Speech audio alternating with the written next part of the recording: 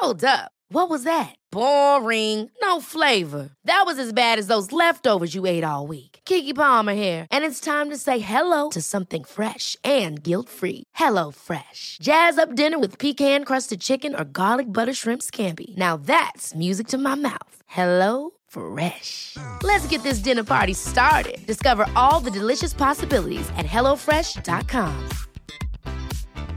Hey, it's Ryan Reynolds, and I'm here with Keith, co-star of my upcoming film, If, only in theaters May 17th. Do you want to tell people the big news? All right, I'll do it. Sign up now and you'll get unlimited for $15 a month and 6 months of Paramount Plus Essential Plan on us. MintMobile.com/switch. Upfront payment of $45 equivalent to $15 per month. Unlimited over 40 gigabytes per month. Face lower speeds. Videos at 480p. Active Mint customers by 531.24 get 6 months of Paramount Plus Essential Plan. Auto renews after 6 months. Offer ends May 31st, 2024. Separate Paramount Plus registration required. Terms and conditions apply if rated PG. Life is full of awesome what-ifs and some not so much, like unexpected medical costs. That's why United Healthcare provides Health Protector Guard fixed indemnity insurance plans to supplement your primary plan and help manage out-of-pocket costs. Learn more at uh1.com. This special episode of After Work Drinks is brought to you by me, Period Care for the Modern Woman.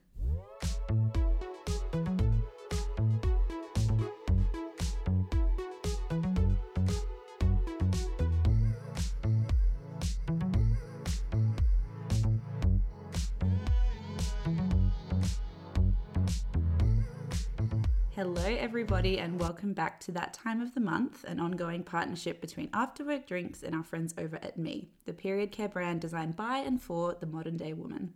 A recurring theme that crops up whenever we speak to you guys is the shame that so many women have around their bodies. Whenever we field questions from you, there are dozens about our reproductive health, hormones, sex, periods and mental health, all of the things that are still weirdly considered too taboo to talk about. Which is exactly why we've partnered up with Me on this new series, which explores some of your most asked questions about the female body while also talking to the remarkable women that make up the Me Collective. This is actually the last in our 3-part series, and today it's all about period sex, vagina shame, STIs, and basically everything you don't want to ask your mum about. We've had such incredible feedback from all of you about this series, so please rest assured that this is not the end, and we will keep having these conversations in one form or another going forward. Yes, shall we jump into it? Let's jump into it. Okay, so we asked you guys on Instagram, as we spoke about on the last episode, a bunch of questions ranging from how old you were when you first got your period to how you felt about using a tampon to the amount of information you were given about periods and hormones and everything from school and from your parents growing up. And then we also asked a few fun questions about things like period sex, which seems crazy that it's still so taboo to talk about. Or that it's even a thing. That people are like, do you do it or have you done it? I find that funny. Yeah. Quite a few people actually responded to our DMs and said that they have never done it. Yeah, right. A couple out of hundreds who do regularly or have. But we asked for your most embarrassing / funny period mishaps.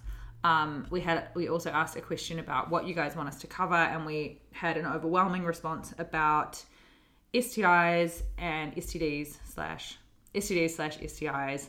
Vagina shame, vulva disparity, and vaginismus. Yeah. And vaginismus.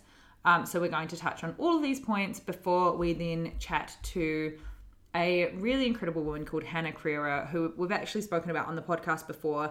Hannah gave me a human design reading a while ago over Zoom, and she is really passionate about the mind-body-soul connection, which really ties into this episode in terms of a lot of these issues that women face, which are overwhelmingly mostly to do with shame in our minds and the way we're conditioned. So these are surface level conversations about some very massive topics, and we kind of, in this episode, are just trying to open up the dialogue about things that people find maybe too taboo or awkward to talk about with their friends, and they're all things that we could kind of do whole 1 to 2 hour deep dives on. So yeah. What Grace is trying to say is we are by no means experts, but we will get experts involved further down the track and go deeper on these discussions. This is just kind of opening the conversation and encouraging you to do more research on your own and learn more and chat to friends about all of these things.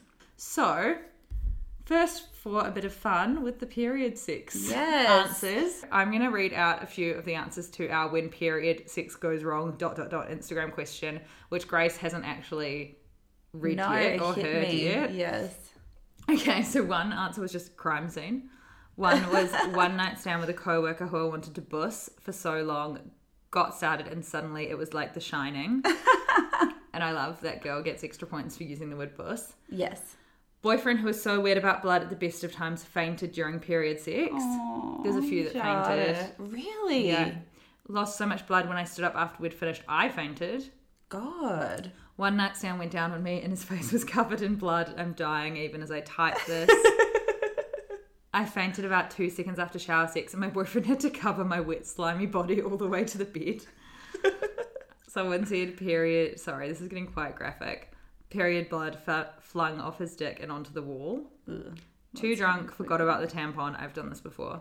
Found it about 6 days later. I realised like right beforehand. Yeah. Because I was prompted Yes. that I had a tampon in. Yeah. I feel like that's easily done. Yeah. Sneezed just after he finished and there was a literal explosion. In the shower, he passed out after looking down and seeing some blood on his dick. Oh my God. So funny. So many queasy guys. Had sex with a neighbour, blackout drunk, and got my period all over his bed. Murder scene mid-doggy with the hottest guy I'd ever banged. Hottest guy I'd ever banged. Hottest guy I'd ever banged. I think we asked something about period mishaps and someone said accidentally pulled my tampon out of my pocket and used it as a chapstick. Hot guys around. When I was camping, I threw my tampon into a tree and everyone knew it was me. I threw my tampon into a tree. I don't even fully understand. She must have been trying to fling it away into the bush and it got caught in a tree. Accidentally pulling out 2 tampons instead of 1. I'd forgotten about the first. My period leaking out into an open plan office onto the floor. The stain is still there today. Imagine walking past that stain every day. Why is that stain still there? Blood's pretty hard to get out. Mm-hmm. And then a few people said getting my period when a guy I just met was going down on me. So lots on. Basically, overwhelmingly, we had hundreds of answers to these questions, and overwhelmingly, a lot of people just said that period sex is so normal, so common. And one of the girls actually said, my boyfriend would just lay a towel down and say, my lady. Oh my God. That kind of makes me sick.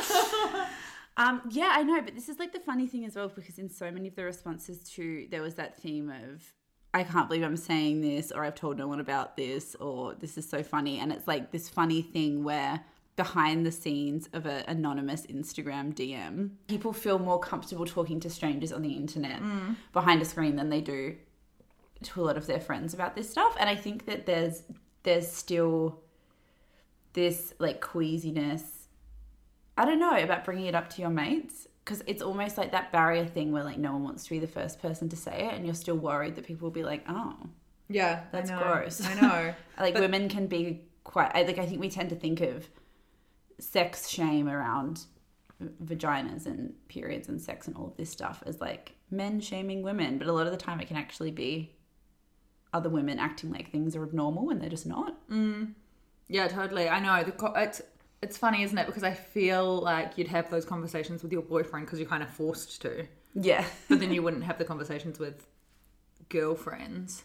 I feel like I haven't really talked to anyone about period sex before, but then again, I was on the pill for so many years, so I didn't really have my period. And why would Quite you? naughty. Unless it was like a funny story. Yeah, unless there was a funny story to say about it. Yeah, there's kind of no need to talk about it. Yeah. I think it's like, I wonder what the conversations are like between men about it, because it just seems, I remember Louis C.K. I always bring up like this problematic comedian, but he had so many funny bits, and there was one about period sex, and he said that some young 20-year-old kid came up to him once after a show and he was like, what do you do if your girlfriend has her period? And he was like, fuck her still. Like, yeah, what?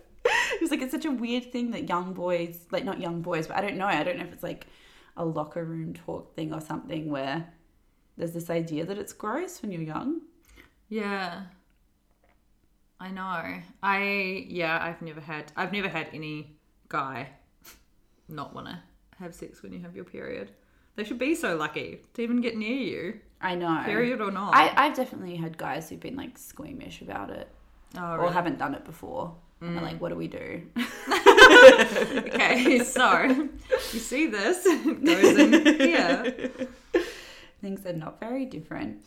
Okay, so on to another topic. We're just like hitting all the shame hotspots. We're going to go like down this road where it gets like more and more shameful for women as we go further on. Next topic is STIs. Mm-hmm. We had a lot of response about STIs. Because no one talks about them. No one talks about it. Statistically, so many people we know and are good friends with will have had STIs. And yet I can't think of more than a couple of friends who've opened up to me. Yeah, about me too. Getting STIs. Me too. So I actually was thinking about the time, I think it was Coachella last year, and there were all of these reports about a herpes breakout at Coachella, and everyone was being so judgmental and making all these jokes, and there were all these articles about it. It's the worst word. Like, it needs to be changed in herpes. The dictionary. The word herpes. I know. It's awful. I know. Herpes. That's a huge part of the stigma. It's just the fucking name, because it's just a bad name. I know. It's like the word moist. Yeah. It's the worst of all the names. Yeah. Gonorrhea is a bad name. Yeah, gonorrhea. All of these STIs. STIs need a rebrand. Chlamydia is kind of gross. Chlamydia is kind of cute. Chlamydia. Kind of sounds like a name, like a chic name, like Clementine or something. My daughter Chlamydia. But there were all of these reports about a herpes breakout at Coachella, and everyone was being so judgmental. Fuck, sorry. Shut up. What time are you going to be done recording the podcast? I don't want to interrupt. Well, you fucking are. Too late.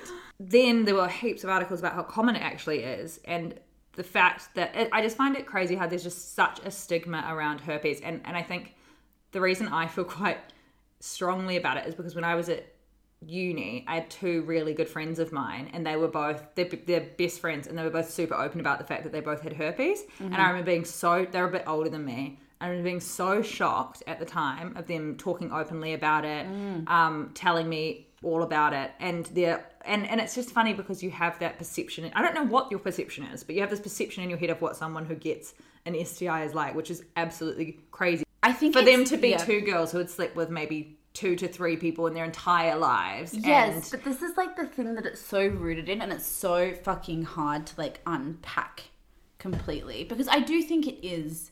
I don't think it's purely a female thing, because I think that there is like the rumors about Timothy Chalamet. You know how there's that rumor that he spread chlamydia all around NYU.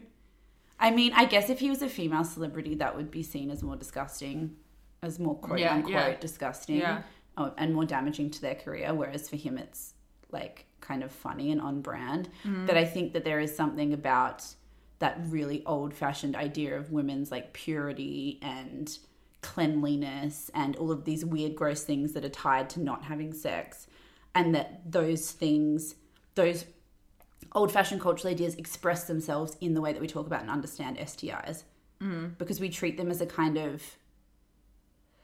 I don't know what the word is, it's shameful, it's seen as shameful because it's like seen as not taking care of yourself or something, you know, whereas that's not what it is at all. It's just extremely common. Well, yeah, when my two friends were telling me about it, because with gonorrhea and chlamydia, it's curable. Like you can go to, gonorrhea and chlamydia are both curable. So you can go to the doctor and get treated with antibiotics. So that's why herpes has a much bigger stigma to it, because it's incurable. Right. But it's literally... And hyper contagious, right? It's literally the same as cold sores. Mm-hmm. So every single person who has a cold sore, who's ever gotten a cold sore in their life, has a strain of herpes. Mm-hmm. But it just might not be genital. Mm-hmm. And it's like, why is there like no real stigma around having cold sores on your lips? Mm-hmm. But there is about having it on your genitals. Mm-hmm. It's just, I just find it really upsetting. I remember my friend telling her boyfriend at the time, and he was like really, really funny about it. Like made her feel like shit, and was kind of considering whether he was going to be with her or not. It's so crazy. But saying that, like, if I was however old you were then, early 20s, and a guy I started dating was like, hey, I have herpes, I would be the exact same. Yeah, but instead, because everyone is like that, no one tells anyone. Exactly, that's what I mean. Yeah. It's like this rolling thing of just lack of sexual education, lack of awareness, lack of understanding of what any of these diseases actually are. And that just keeps perpetuating this problem. And then the reason that STIs like spread at such a crazy level is because no one's getting tested because they're fucking terrified. No one wants to tell partners that they have it because they're so ashamed. So then it keeps in this cycle of like passing around to everyone where no one's talking about it, no one knows they have it, no one's telling people that they have it. And then suddenly 1 in 2 people under 25 who are sexually active contract an STI. So actually the most common STIs, which I didn't know much about HPV, but HPV can... It's a very American, like... Yeah, I've never heard I think it's anyone called something having different. it here. I think it's genital warts. Or something. Yeah, and there's also CIN2, which is something that you get diagnosed. It's like a precancerous cells in your cervix before. Right, I've never heard of that, but HPV is a cause of cervical cancer. So maybe Yeah, I it's think they're the same thing, but Right. it's called something different in Australia. Right. Because remember in Girls, she's like, I have HPV, and I was like, what's that? Yeah, what's that same? Yeah, which can cause genital warts. And HPV is so common that almost every person who's sexually active will get it at some point in their life if they don't get a vaccine, which I don't think any of us have had a vaccine for that. I have no idea. I had a pap smear recently, and the woman was like, "Oh," and I was like, "Don't say that when you're in my cervix." Firstly, and then she was like, I want you to go to a gynecologist and a doctor to check up on stuff," and everything was fine. But she was like, something cervical cancer, and then my friend was like, "No, we had the cervical cancer vaccine in school," and I was like, "Did we?" Oh, yeah, I feel like maybe I did that. I fainted when I got my vaccines at school. Speaking of fainting because of period blood, I faint when I see a needle. But yeah, most cases of HPV just clear by themselves within 1 or 2 years because the immune system fights them off and eliminates the body from the virus. And then gonorrhea and chlamydia are both treated with antibiotics. And then herpes, which is like cold sores, there's no cure, but you're fine. Nothing's gonna happen. Nothing's gonna happen. Yeah, but yeah, it's just crazy that there's so much shame attached to STIs when they're so common that almost everyone has had one, and the fact that they're still considered dirty, which kind of bleeds into shame around our vaginas as a whole. Yeah, so I feel as if we're all kind of marginally, peripherally aware of the fact that women suffer from vaginal shame, but as we kind of researched this topic this week, I think we were both very shocked at the extent of it and at how much it's ramped up in the last few years. So Refinery 29 wrote a piece about how girls as young as 9 are asking to have their labia medically shortened, which is labiaplasty, despite the fact that there's no medical need for it. And there's actually many cases, which is quite depressing and freaky and weird, of mothers bringing their prepubescent daughters in to have it done because they think their daughters' labias are unusually big. Oh my God. So looking at the actual science of it, a lot of the research that we read on this topic was by Dr. Jen Gunter, who's a gynecologist who's written a lot of amazing books and articles and pieces about vaginal shame. So she says that the typical labia minor is 2 to 10 centimeters in length and 0.7 to 5 centimeters in width. So that means that over 50% of women have a labia minora that protrudes beyond the majora, which means like a visible labia. And yet 75% of women think that having a protruding labia is unusual and needs to be treated medically by going under the knife. Really? Right? So it's like 50% of women have a thing that 75% of women think is so rare that it's like a medical problem. Wow. Okay. So that means 75% of the people listening to this podcast think that... At least, yeah. Yeah, think that it's a problem. I didn't know that people thought that... I didn't know people thought that. Yes, it's a massive thing. And people think that it's kind of... I remember Naomi Wolf said when we interviewed her that she thinks it's the next step of the beauty myth, is this vagina myth that's perpetuated by internet porn, that people are desiring the quote-unquote Barbie pussy. This is why I don't know, because I don't watch porn. I'm just blissfully unaware that vaginas are supposed to look a certain way. Yeah, no, exactly. And I feel like that's... I mean, as someone who has dabbled in porn as a viewer, I personally don't feel like there's a generic one type Barbie, quote unquote Barbie pussy throughout the porn I've seen. But you're probably watching good woke porn. feminist porn. Yeah.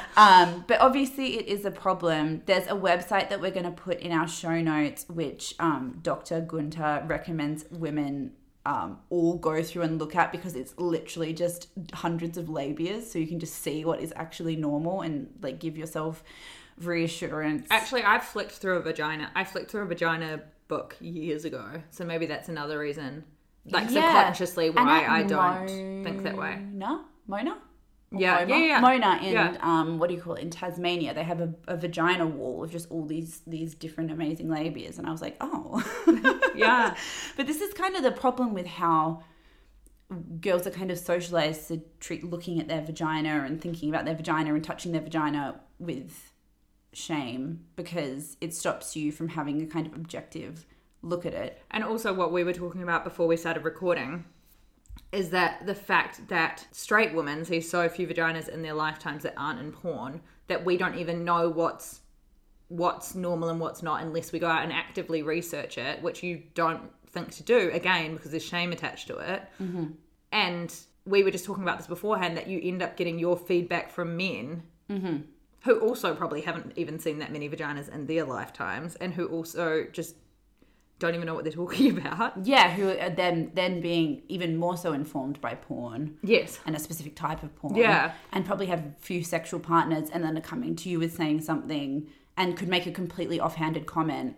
That's something that this doctor says is so common, is like one offhanded comment by a sexual partner, male sexual partner, can literally ruin your sexual experiences for years, if not your whole life. And for them, they're so unaware of like the connotations of what they're saying on this broader level that they probably don't literally, maybe they're just like posturing and think it's a cool thing to say because they don't fucking know. Yeah, I mean, this isn't about my vagina, but literally when I was 20, a boyfriend of mine, I went to wash my makeup off my face, and a boyfriend goes, "No, you look so pretty with makeup on."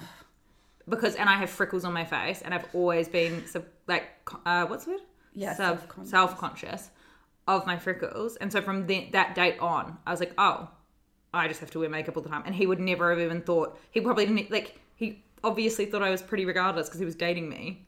And that's ruined my relationship with my fucking face.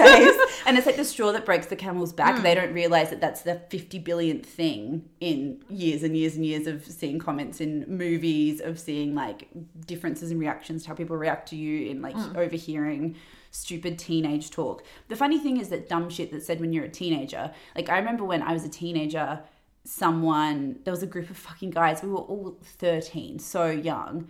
And some guy said, "Oh, my older brother says there's nothing more gross than like a pussy that hasn't been waxed." And that's just stayed in my head for so long, even though it's a bunch of idiots who don't know what they're talking about, trying to sound cool, and then and it's all just stupid. And it's like we intellectually know it's stupid, but those things have a really massive lasting impact on you. Yeah. And it's hard because then you don't even know, that's how I feel about, my body here everywhere, is I don't even know what I actually like and don't like because I'm so conditioned to think that I don't like body hair. I know. I saw a picture of Jemima Kirk the other day, and she had the full underarm hair, and she just looked so fucking hot. Yeah, Florence Given looks insane with her I underarm was like, hair. I want to grow my underarm hair out. That looks amazing. But then I just don't.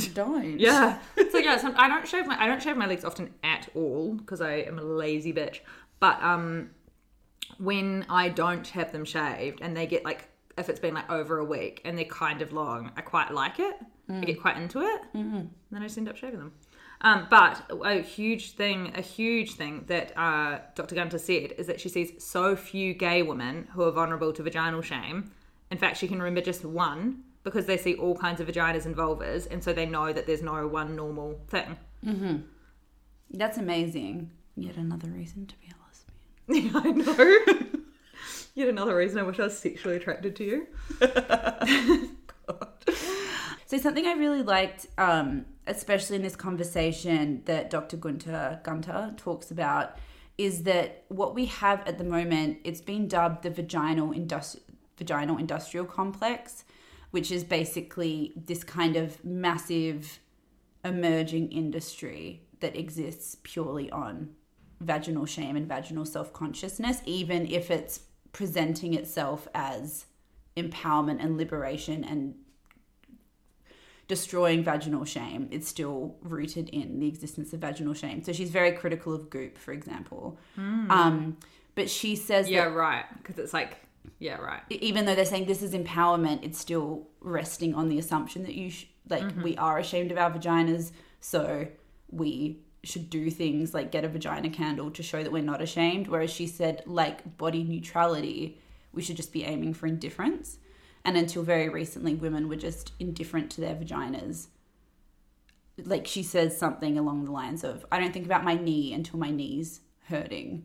You don't obsess over different parts of your body until there's actually a problem that presents itself. And she says she's so often, especially in the last 2 to 3 years, gets women coming in that are convinced there's something wrong with their vagina, that it looks wrong, that it's not wet enough, that the taste is wrong or the smell is wrong or whatever, and there's nothing wrong with it. And they just spend so much time thinking about and stressing about their own vagina that they're looking for problems that don't exist. And she was like, the problem is in women's head. They've been kind of fed this narrative very recently that there's something wrong with them, so they're seeking out problems that aren't there. Whereas you should just respond to an issue if it arises, which will be very obvious to you.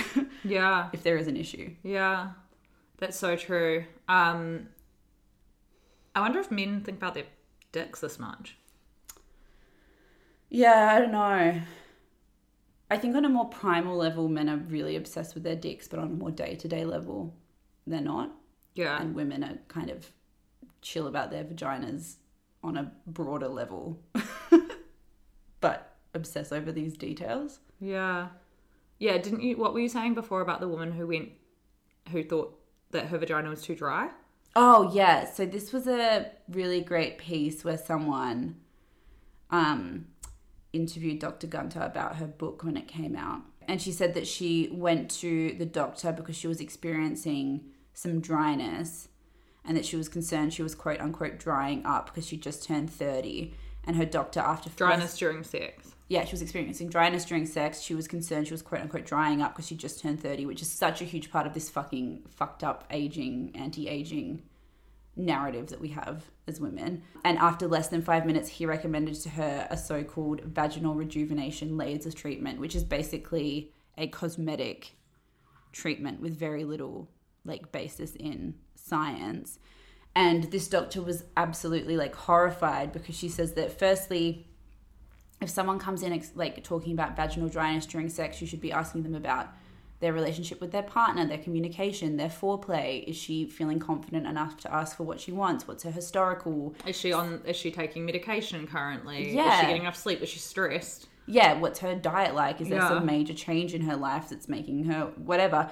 And that after you work through all of those factors, you look at some of the scientific factors, like if there's a bacterial or a yeast problem or something. You don't tell a woman to go and get some expensive cosmetic treatment to make her pussy seem nicer. It's kind of scary that there's so much misinformation out there. And I guess that's something we've realized, especially in this series, is that so many, you just assume doctors are these wells of knowledge, and then so many doctors are not given the right information about this stuff because it's kind of under-researched. Yeah, I know. And it's so important. Actually, we're just going to touch on, before we chat to Hannah, we're just going to touch on vaginismus because we had quite a few people DM us about it, wanting us to speak about it. And we wanted to speak briefly about it here before getting experts on a later episode to delve deeper, because we think it's such an important topic that stems from you saying you need to get second opinions and you need to go to the doctor and you need to speak to more than one doctor. I would always prioritize going to see a woman. But vaginismus is if you have pain during sex, because it's when the vaginal muscles tighten up on their own before any kind of penetration, and this happens automatically. There's no way of, well, there are ways of stopping it happening, but you yourself won't be able to stop it happening. It can happen even if you've previously enjoyed painless sex. It can just happen at some point in your life, and there are a multitude of factors behind why this happens. But basically, if you have pain during sex, go and get checked, because you may have this or you may have another similar condition, and definitely get checked up by multiple doctors if the first ones are telling you that there's This woman in a Huffington Post article that I was reading said that a doctor said to her that maybe she just wasn't into her partner. There's so many different things because they just don't actually understand what's going on. But if you have severe pain during sex, that's not normal, and go and get it checked because vaginismus is super common. Yes, and it's that thing again we've talked about where women's pain is often minimized. So you might have been conditioned to think that it's just like you just need to suck it up and take it, or that you just have to experience that, and that there's no, or that everyone feels that way during sex. Yeah, that everyone feels that way, and it's not true. Like, sex should be an extremely pleasurable activity for you, and you absolutely deserve to be like properly diagnosed and treated. So now that we've chatted about the scientific side of female shame, we're talking to Hannah Carrera about the importance of building a strong relationship between your mind and your body using tactics like meditation, as well as more traditional forms of psychology. So Hannah's career started as a lawyer, and then she moved into studying psychology and is now pioneering a path in what she calls soul psychology, something that blends modern psychological principles with spiritual practices like astrology, human design, and meditation. So what we found through all of our research about women feeling shame about their bodies is this kind of big disconnect between their mind. It's like when in Sex and the City, when Charlotte doesn't want to eat the cake and then Carrie's like, the problem isn't in your thighs, it's in your head. It's like that disconnect between your brain and your body is basically the basis of this issue. And so we wanted to speak to someone who kind of focuses on getting those things in sync. Yeah. And also tells us fun things like who you should date. Based on your star sign. Very important. Very important.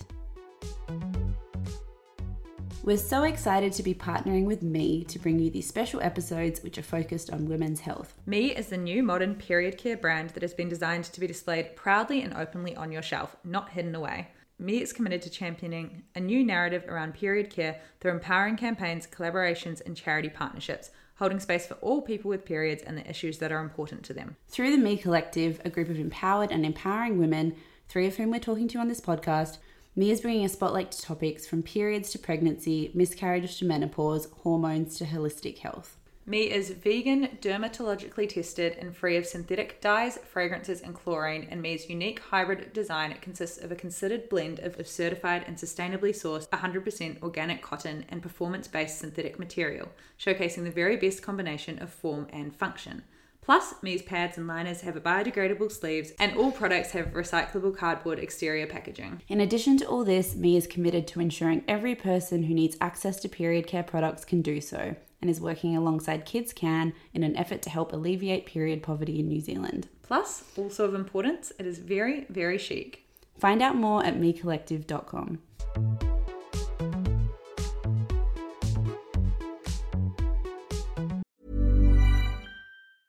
Hey, I'm Ryan Reynolds. Recently, I asked Mint Mobile's legal team if big wireless companies are allowed to raise prices due to inflation. They said yes. And then when I asked if raising prices technically violates those onerous 2-year contracts, they said, "What the f*** are you talking about, you insane Hollywood ass?" So to recap, we're cutting the price of Mint Unlimited from $30 a month to just $15 a month. Give it a try at mintmobile.com/switch. $45 up front for 3 months plus taxes and fees. Promo rate for new customers for limited time. Unlimited more than 40 gigabytes per month. Slows full terms at mintmobile.com. Quality sleep is essential. That's why the Sleep Number Smart Bed is designed for your ever-evolving sleep needs. Need a bed that's firmer or softer on either side? Helps you sleep at a comfortable temperature? Sleep Number Smart Beds let you individualize your comfort, so you sleep better together. J.D. Power ranks Sleep Number #1 in customer satisfaction with mattresses purchased in-store. And now, save 50% on the Sleep Number Limited Edition Smart Bed for a limited time. For J.D. Power 2023 award information, visit jdpower.com/awards. Only at a Sleep Number store or sleepnumber.com. So, hello, Hannah. We have actually had you do a takeover on the After Work Drinks Instagram before, and I've talked about you on the podcast after we did a human design read together. Could you just fill our listeners in on what it is that you do and how you got into it in the first place? Yeah, sure. So I practice soul psychology. I use a combination of spiritual and psychological tools like astrology and human design yoga, meditation, as well as like counseling psychology. But yeah, I've always been really interested in the body, mind, soul connection. And that wasn't necessarily something I pursued straight after school. I actually completed a law and commerce degree and then worked corporate for a few years. And yeah, I actually worked in a job that was actually incredibly heartbreaking, as I was looking into cases of historic abuse and just reading really tragic stories of physical, psychological, sexual abuse. And like, that was incredibly sad, but it gave me some real insight into, I guess, this like cyclical nature of abuse and just the human condition. And during that time, I really had that realization that I wanted to be working with people in a capacity that felt more supportive. And then during that time, I also got my yoga teacher certification, ended up quitting my job, worked at a health retreat for a bit. That was really, really life-changing. And then went back to university, studied psychology, taught yoga a bit more, as those things really aligned with my passions. And then over the past few years, I got really into astrology and human design, which was completely unexpected, but they've all been really great self-awareness tools that have been really empowering and liberating for me. So kind of just gone down that rabbit hole, and now I'm sharing it with others, which is, yeah, a really interesting turn of events, but I'm definitely lit up by what I'm doing at the moment. So amazing. And you just touched on the mind, body, soul connection, which I think people tend to focus now a lot maybe on like the mind body connection, but not those three things together. So can you just explain what that concept is and why it's so important?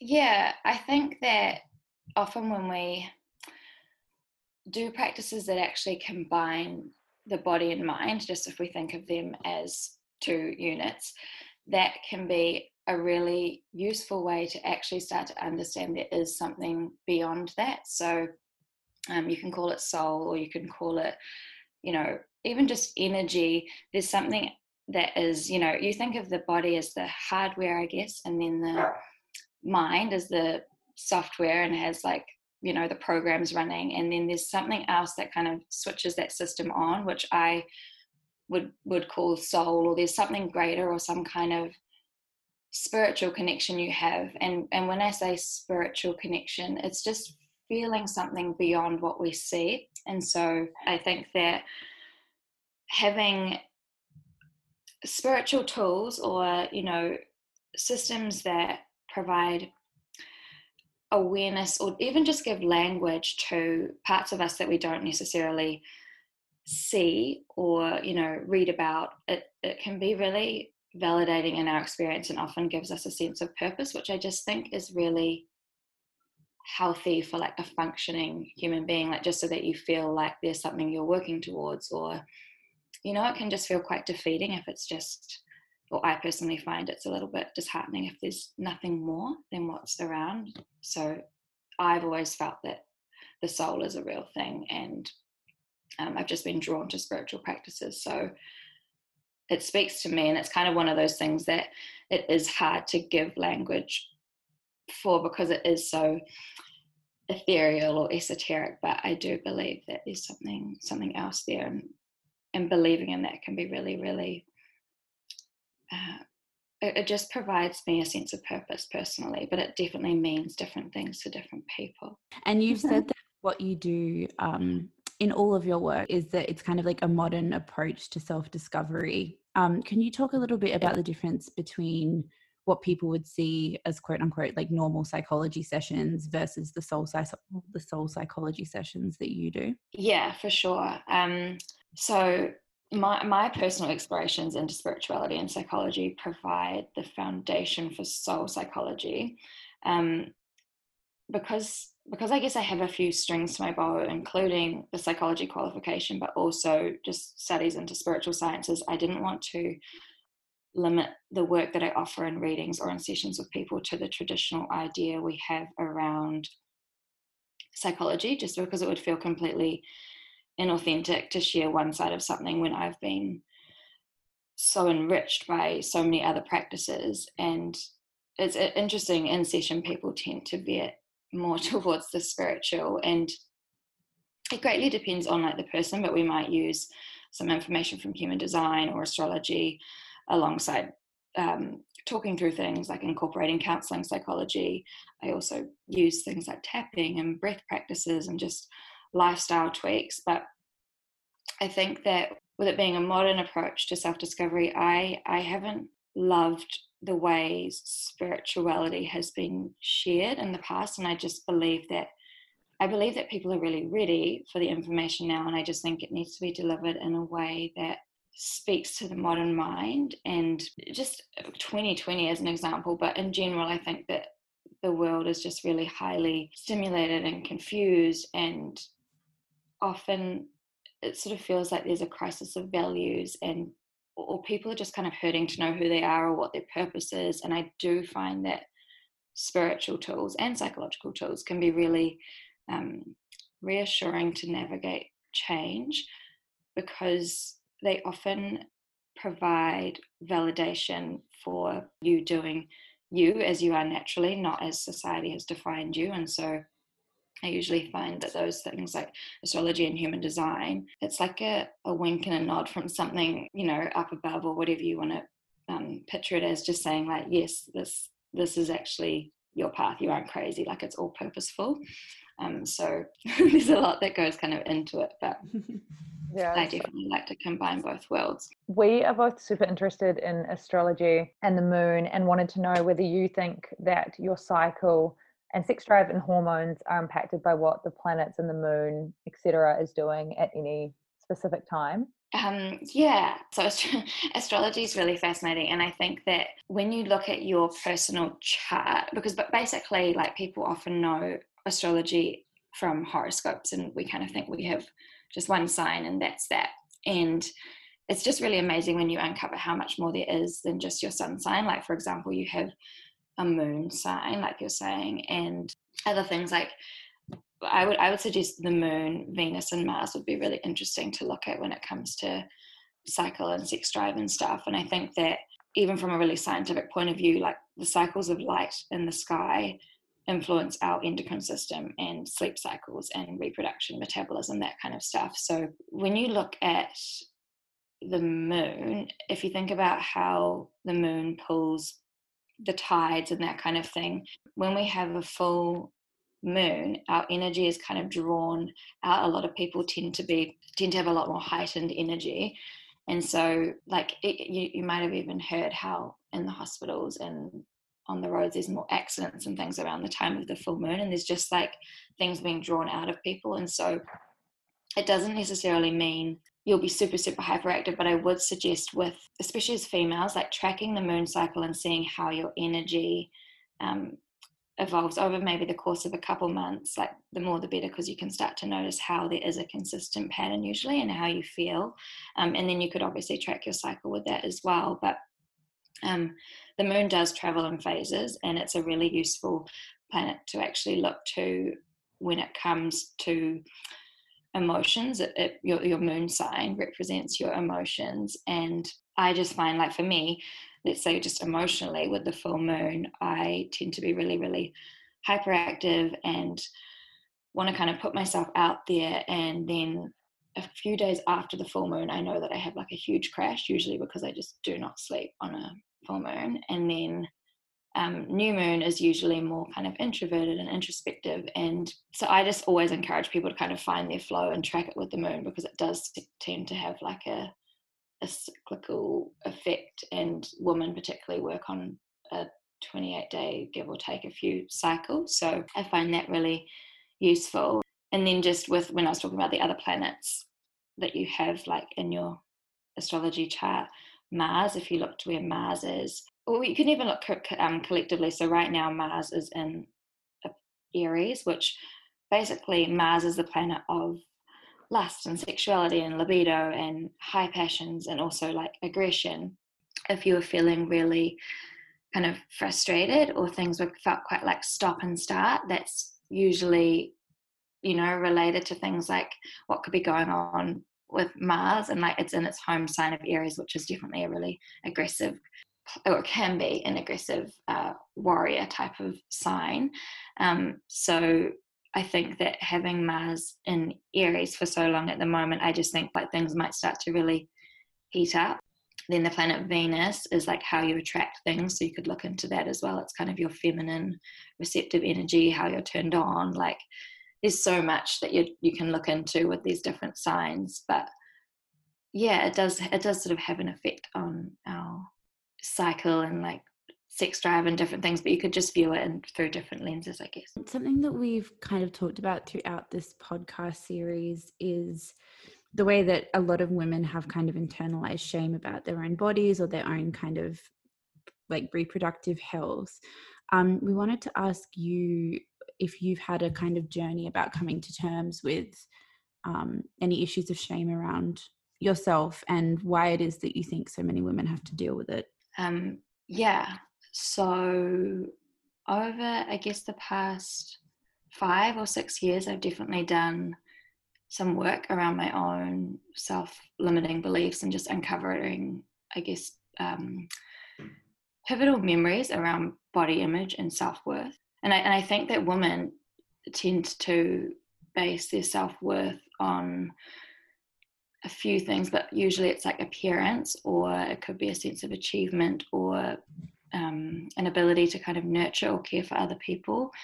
And for me, like from a really young age, I guess I witnessed females being valued for their looks, or overhearing conversations, or like receiving validation for my own appearance. And so I guess in my child's mind, I believe that was where I would source my self-worth, because, you know, like as kids, our brain is so impressionable. And so if we have these experiences, especially ones that carry a lot of emotional charge, that sort of forms the foundation of our current belief systems, no matter like how logical or illogical they are. And so I think that for me, the appearance thing was kind of a big thing. And like when you unpack it to the fear brain, like that limbic brain, it's like if you don't look this way, like you will be rejected, or like basically that's kind of a sign of not surviving, you know, for the unconscious part of us. But I think that,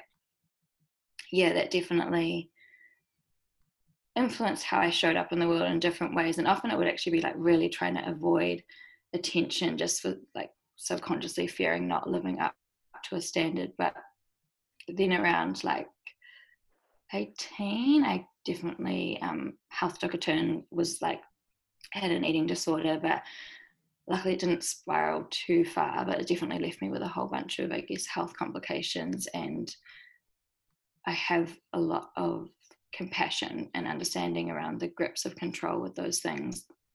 It definitely screwed with my hormones, and along with coming off birth control, like that, I've definitely been on a bit of a journey with that. But it's great to see people now talking so much more about menstrual health and all that kind of stuff, that I think, yeah, for me personally though, healing myself, I've used tools like self-hypnosis and journaling and yoga and body work. And I think that, yeah, like, because neuroplasticity is really useful in terms of rewiring certain memories where I felt body shame and stuff. So those things have personally been really, really useful for me.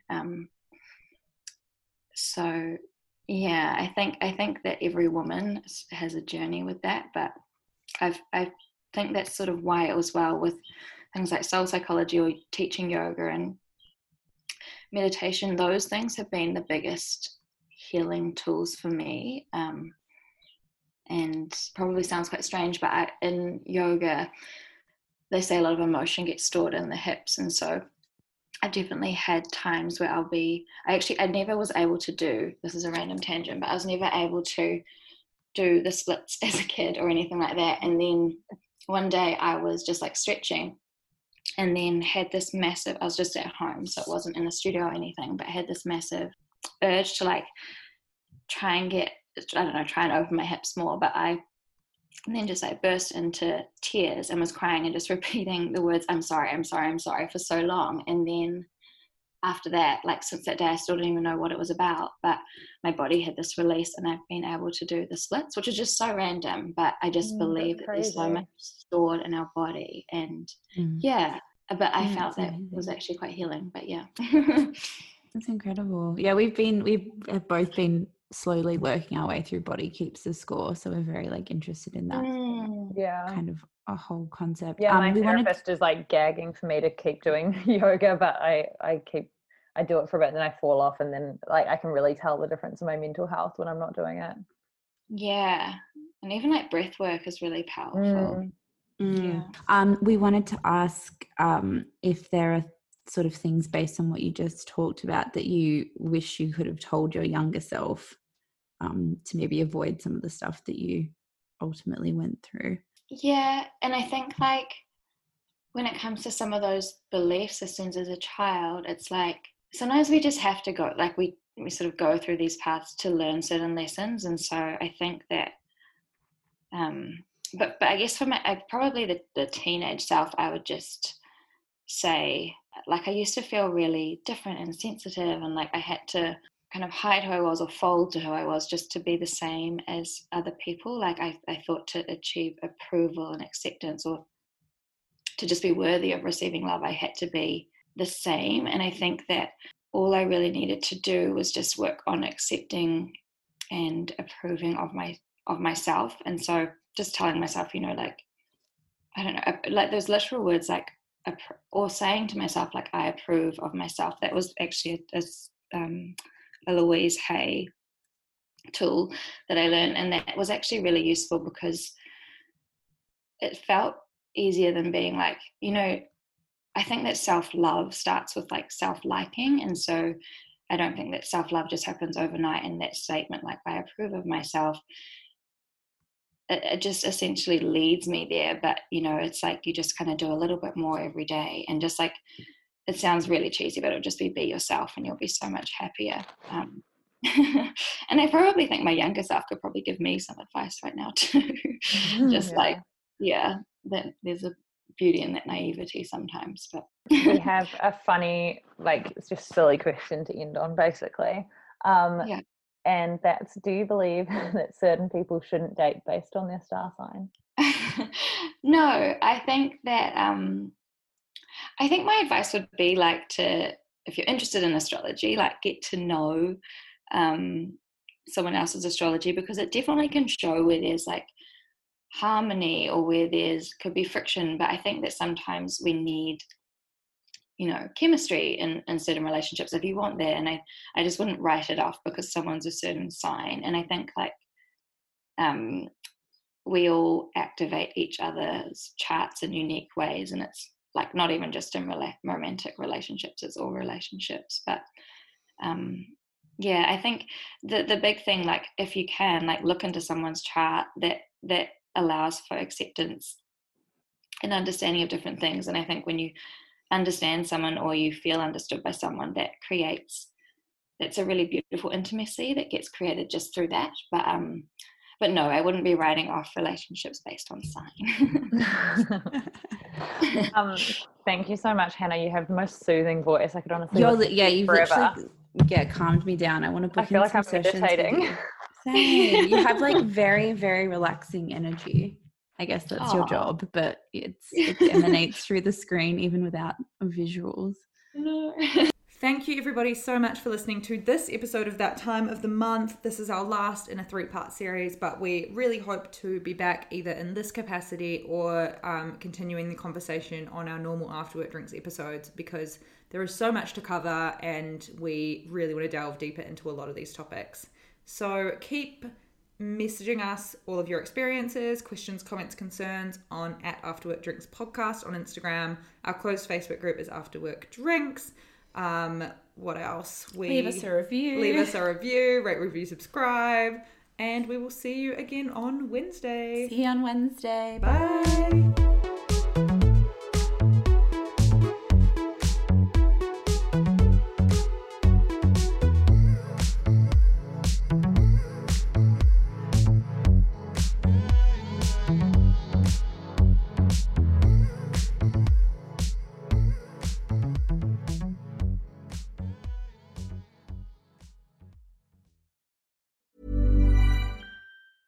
Ever catch yourself eating the same flavorless dinner 3 days in a row?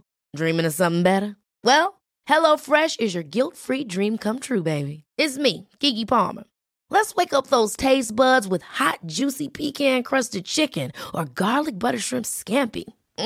Hello Fresh. Stop dreaming of all the delicious possibilities and dig in at HelloFresh.com. Let's get this dinner party started. Planning for your next trip? Elevate your travel style with Quince. Quince has all the jet-setting essentials you'll want for your next getaway, like European linen, premium luggage options, buttery soft Italian leather bags, and so much more. And is all priced at 50 to 80% less than similar brands. Plus, Quince only works with factories that use safe and ethical manufacturing practices. Pack your bags with high-quality essentials you'll be wearing for vacations to come with Quince. Go to quince.com/pack for free shipping and 365-day returns. Imagine the softest sheets you've ever felt. Now imagine them getting even softer over time. That's what you'll feel with Boll & Branch's organic cotton sheets. In a recent customer survey, 96% replied that Boll & Branch sheets get softer with every wash. Start getting your best night's sleep in these sheets that get softer and softer for years to come. Try their sheets with a 30-night guarantee. Plus, get 15% off your first order at bollandbranch.com. Code BUTTERY. Exclusions apply. See site for details.